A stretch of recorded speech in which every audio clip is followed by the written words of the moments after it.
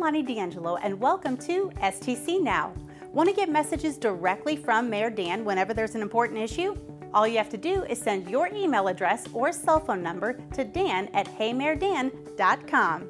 In an effort to be transparent and open, Mayor Dan is creating a contact database to supply you with information about city issues. He won't be using this for propaganda, nor will he be sending messages every day. If you have any questions or concerns you'd like to share with the mayor, please continue to reach out to him through Hey Mayor Dan on the city's website. Don't invite mosquitoes to the party. While the city has a spraying program in place, elimination of mosquito breeding sites by removing standing water from your property is much more effective. You might find this in bird baths, outdoor pet bowls, small toys, children's pools, and clogged rain gutters. For more prevention tips and to see some informative videos, visit the city's website. City Hall is now reopened to the public with guidelines in place. The main doors are specified as enter only or exit only, and to ensure social distancing, there are markings on the floor to direct people where to line up when conducting business at the first floor windows.